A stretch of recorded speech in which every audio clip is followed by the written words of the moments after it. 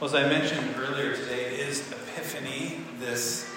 That word you may recognize in English. We use that to talk about sort of a revealing or a big aha moment or something like that. A bright idea. I mean, it's used in a lot of different ways, but that really has to do in the Christian calendar with Jesus being revealed to the rest of the world, the Gentile world, the non-Jewish world, and the coming of the Magi, the wise men, the kings, the wise guys, whatever you want to call them. We have already talked about them, and so in this series, but we are going to be wrapping up our series today, looking at another little piece of the Christmas story.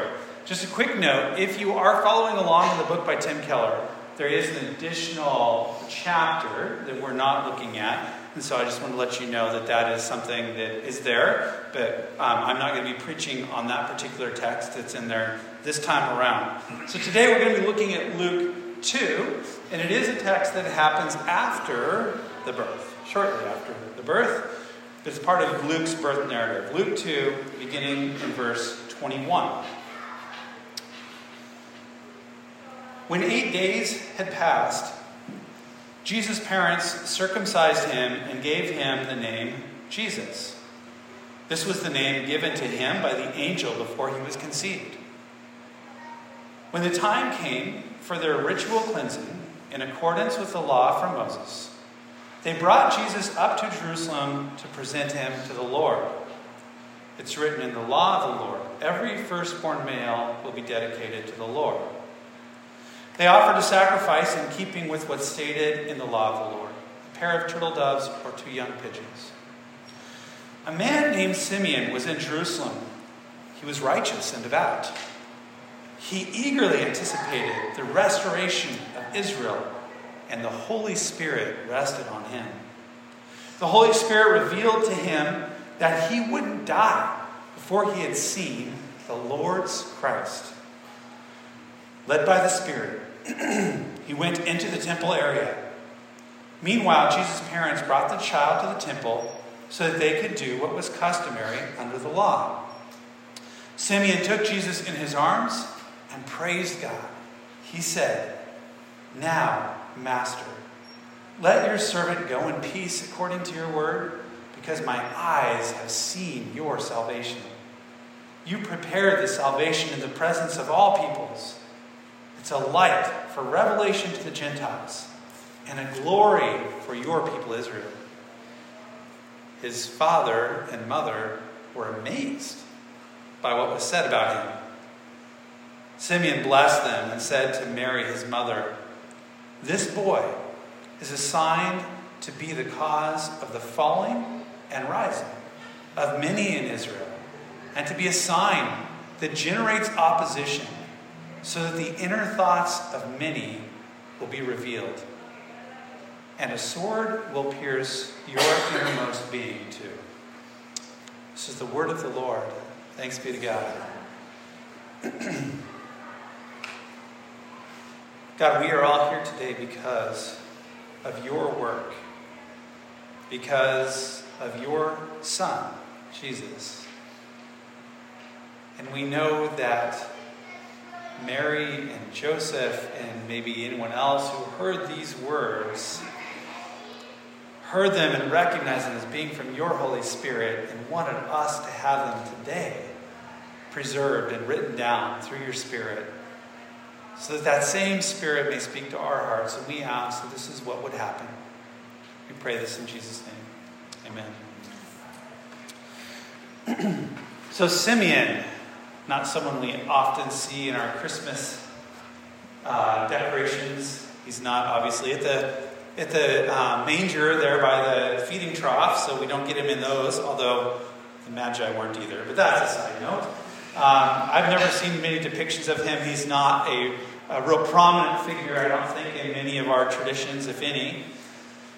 But he is part of Luke's story, the birth narrative. And when we hear the story, you hear that he had sort of a general song, probably a prayer, a thanksgiving to God, because God had promised to him that he would see the Christ, this promised Messiah, before he dies. And so he's waiting, and I'm sure he's at a point, it sounds like, just from what we get in the text, is the point where he's thinking, God, you got to do this soon.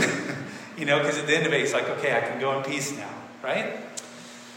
And he gives this sort of general praise, this message, but he also has some very specific words that he shares with Mary to get preserved and that we have in our text. Because the Holy Spirit, through Simeon, reveals to Mary both that Jesus will be salvation for not just Israel, but for the Gentiles as well. He's going to be salvation. He's going to save them. She's heard this before. But he also says he is going to be a source of division. He's going to be the cause of the rising of some in Israel and the falling of some in Israel. And a sword will pierce, I like the soul translation, the sword will pierce your soul to your innermost being, Mary. As I was preparing for this sermon this week, I happened to listen to a sermon on the rich young ruler passage. This young man who comes with a lot of wealth, and he's telling Jesus, I've obeyed all these commandments from my youth. What do I need to inherit eternal life? And Jesus looks at him and says, one thing you lack, go and sell everything you have, give it to the poor, and follow me. And the man goes away sad. And in this sermon, I was really impacted by the take this pastor had on it, where he said that whenever we meet the real Jesus, not the Jesus of our making or the Jesus of our manipulation, that we find two things. Jesus demands a lot more than we thought. And Jesus offers us much more than we ever thought. And this pastor was arguing, and I agree, that when you meet the real Jesus, you cannot remain indifferent. You can't run into the real Jesus and come away going, he's a nice guy. He's a good teacher. I kind of like some of his stuff, kind of not some of the rest. When we meet the real Jesus, we find that he is more demanding than we ever imagined. And he offers us more than we could possibly imagine.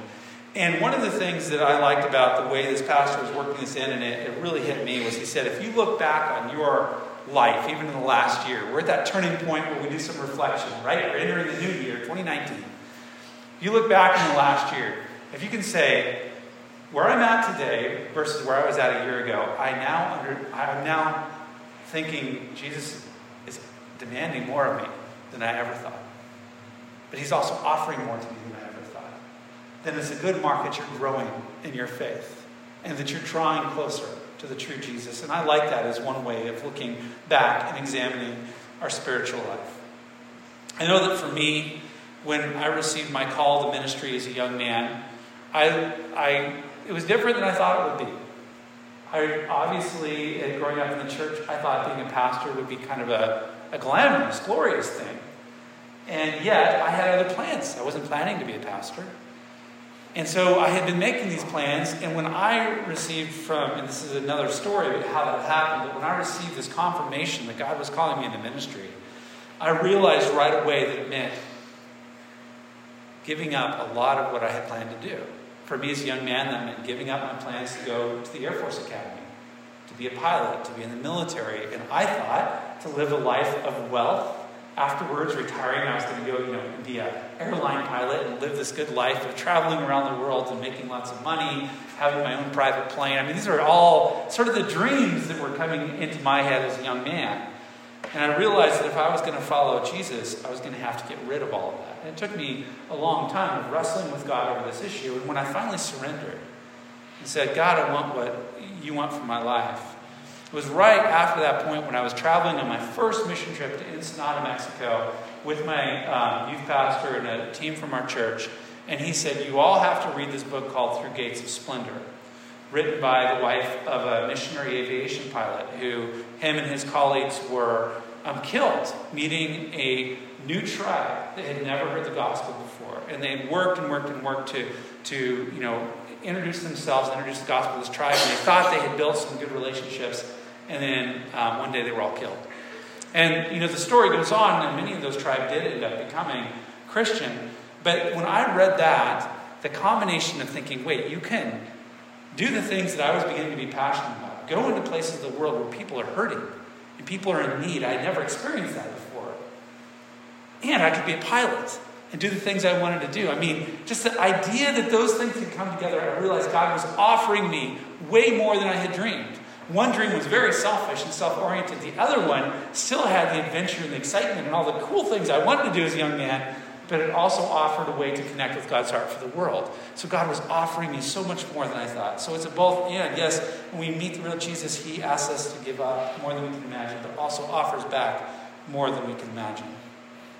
So when we think about what we've been talking about at Christmas, the gifts that come to us in Emmanuel, God with us, Jesus incarnate, who is now with us as we receive the Holy Spirit. There are 4 truths, I think, that we can see in Simeon's message to Mary and Joseph that we can take for ourselves too. Because he tells Mary at least 4 different things here. The first one is that Jesus is going to be the cause of the falling and the rising of many. The falling and the rising of many. And we see this pretty quickly as he begins his teaching and his preaching, because again and again he says, the first are going to be last, and the last are going to be first.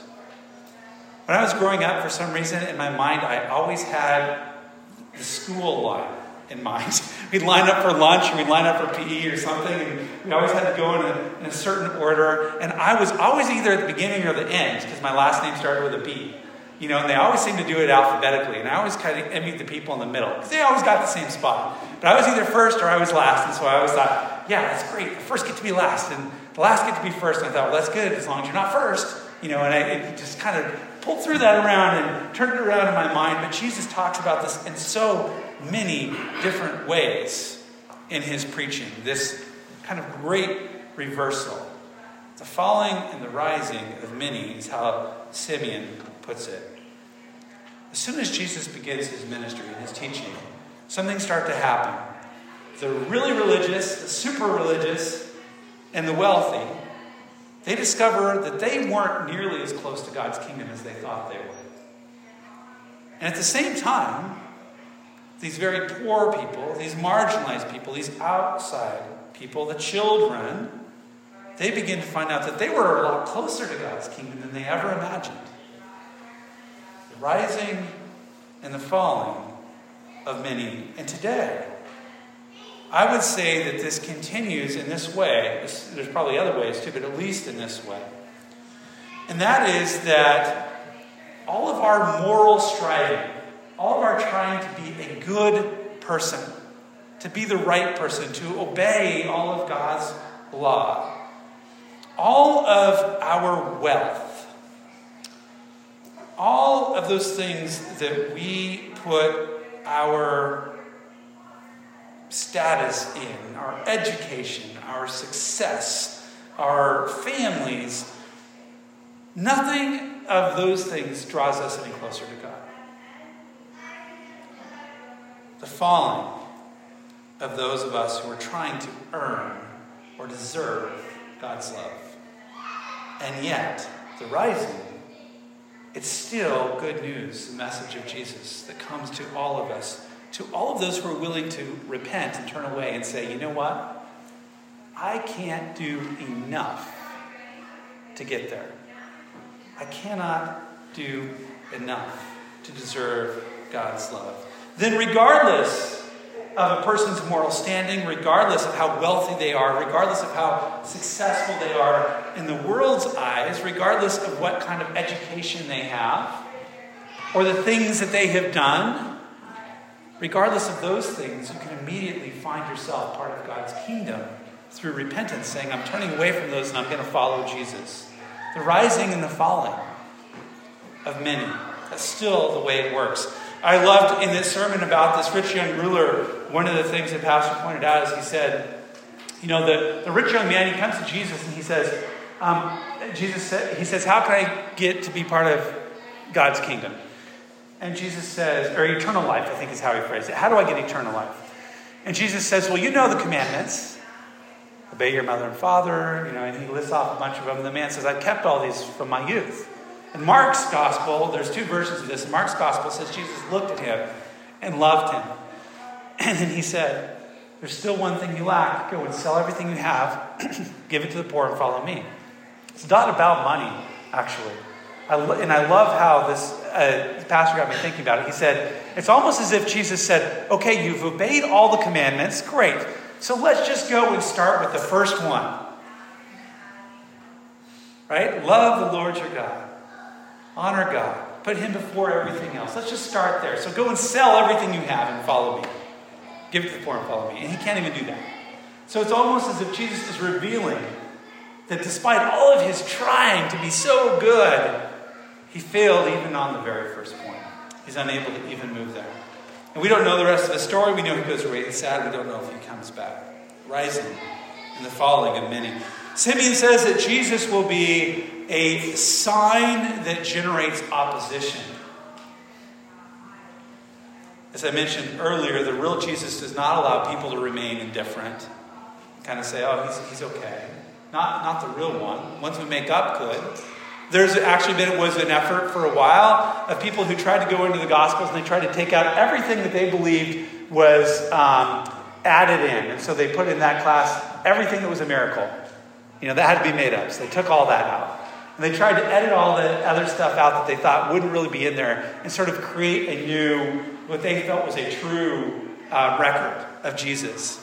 And it created a Jesus that wasn't anything like the real Jesus. When we meet the real Jesus, he is a sign that causes opposition. His claims to being Lord, to being Master, his claims to being God's Son just don't leave room for that. And we see that in the Gospels.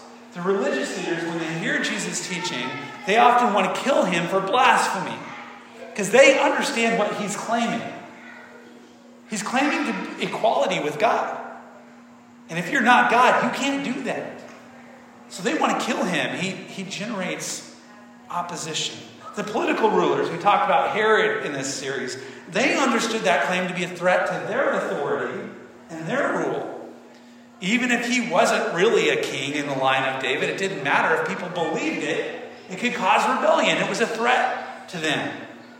A sign that generates opposition. I believe that today, many who don't know Jesus, they want to approach Christianity on an academic and sort of heady level. Let's argue about this.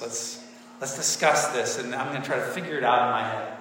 And I actually love engaging people at that level. I think that's fine.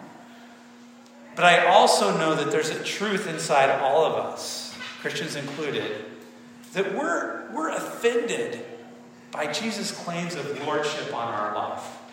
We talked about this in this series before too. We want to be in control. We want to be in charge. So it's one thing to say Jesus is Lord. It's a very different thing to live Jesus is Lord. And so I think for many, they want to approach it on an academic level, but what they're really wrestling with at the heart is that if they believe that Jesus is who he says he is, they cannot be in charge. And none of us really want that. That's hard. A sign that generates opposition. And Simeon says that he will cause the inner thoughts to be revealed. The inner thoughts to be revealed. Again, I mentioned that rich young ruler. We see that there. He comes to Jesus on a very theological, academic level. Let's talk about this. What do I need, teacher, to have eternal life? And Jesus sort of, starts to go down that road, but then he won't leave him there. He makes it very, very personal. Let's talk about your money. Yikes. Let's not. That's what we want to say, right? Anything else? No, let's go back and talk about the law. That's more interesting. Jesus makes it very personal, and in doing so, we see the inner thoughts of this young man revealed. This money has a hold on him. Unlike anything else. Go and give everything to the poor, he says. Go sell it all, give it to the poor. It's not really about the money, as I mentioned. It's not really just about him keeping the commandments, but it's about his unwillingness to let it go and to follow God. When we seek Jesus, and we seek him in a lot of different ways, through prayer, through scripture reading, through listening to preaching, we do it through service, in the way we love others. There's a lot of different ways we seek Jesus. We often discover that our inner thoughts are in opposition to God. And when we do, we have a choice we have to make.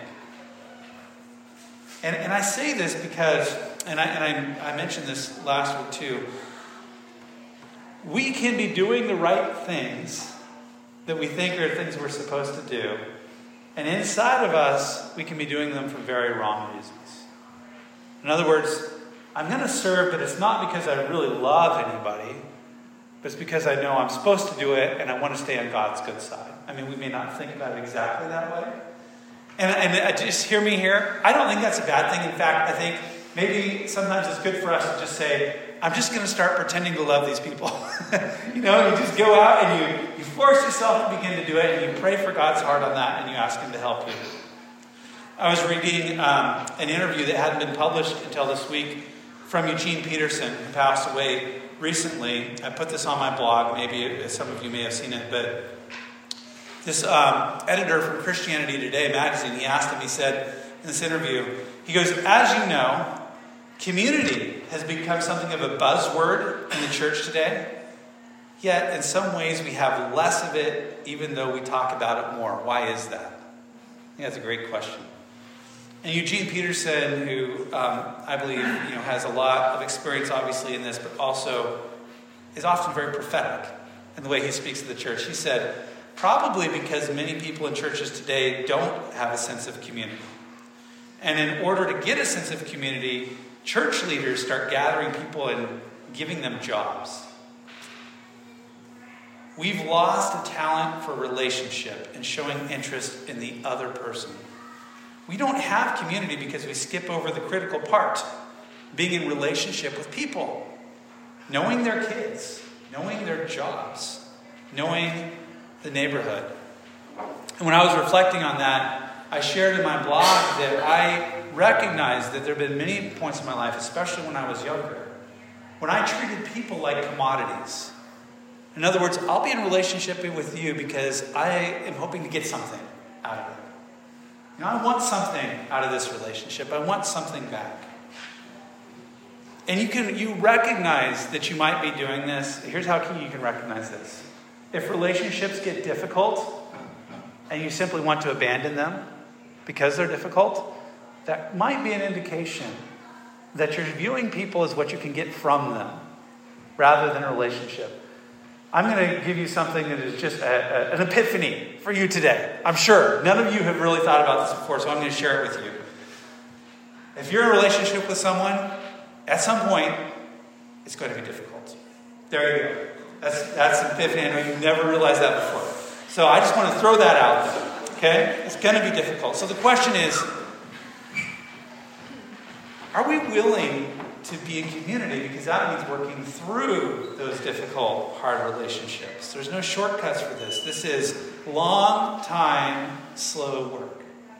Building community and building relationships. Okay, lastly, Simeon says that Jesus will be a sword that pierces your soul.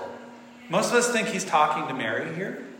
And most of us think the pretty obvious piercing of her soul is going to happen as she watches her son being put to death. That would pierce any parent's soul. So of course she experiences it in that way. But if we want to move a little bit deeper, we can also say that we also recognize that even Mary is among those who are being saved by what Jesus does. And even Mary has to decide whether to reject or accept him. And I will use as my evidence of this Matthew 12. If you go and you look at Matthew 12, Mary and Jesus' brothers and sisters come to get Jesus out of a house where he's teaching because they think he's crazy. They think he's lost it. And so the word comes to Jesus. They say, hey, your brothers and your mother and your brothers and sisters are here. And then he responds by saying, who are my mother and who are my brothers and sisters? They are those who obey the will of God. And so I would argue that even Mary, she has to decide whether to accept what Jesus is going to offer. If you have the presence of Jesus with you, you're not going to have the luxury of ignoring the pain and suffering in the world.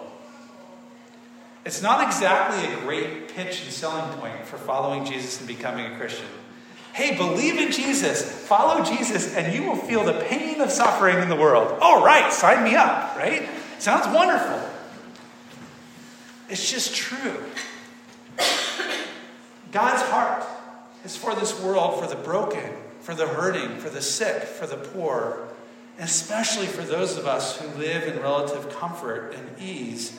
If you decide to follow Jesus, that sword will pierce your soul. You will not be able to ignore what's happening. You're going to be pierced by those who are living in poverty, by those who are in prison, by those who are seeking refuge from war and refuge from oppression, by those who are trapped in addiction and are lashing out and hurting others, by those who are abused and mistreated, and by injustice in all of its forms. And people use their power over others for their own purposes. By loneliness, by meaninglessness of all those who live lives apart from God, your soul will be pierced for them too. You're not going to be able to go through life thinking only of yourself and your family if you follow Jesus. I believe that Simeon's message is a good one for us as we come out of this time of Christmas. I think for many of us, it's great to be able to reflect on the beauty and the light and all the gifts that we have talked about as we've gone through this series. Gifts of peace. I mean, there's much to celebrate. There's much to wonder at. And there's much comfort in Christmas. And I know that for a lot of us, we get kind of past that Christmas, New Year's, and there's sort of this feeling of a little bit of exhaustion. And we're thinking about the year ahead and all that has to happen. And so I just want to say, I think this is a good message for us to remember that the coming of Jesus is a calling to something that is much harder than we might think, but it also offers so much more than we could possibly imagine. On one hand, it forces us into places that are uncomfortable and into relationships that aren't easy. But on the other hand, it fills our life with meaning, with purpose, with relationships, and the kind of joy that we can only have by seeing God transform people's lives. It's so worth it. You experienced that even one time, and you said, this is more than I could ever imagine, that I get to see this happening in someone else's life. And of course, we have the gift of God's presence, and that's with us. The gift of God's presence with us. Let's pray.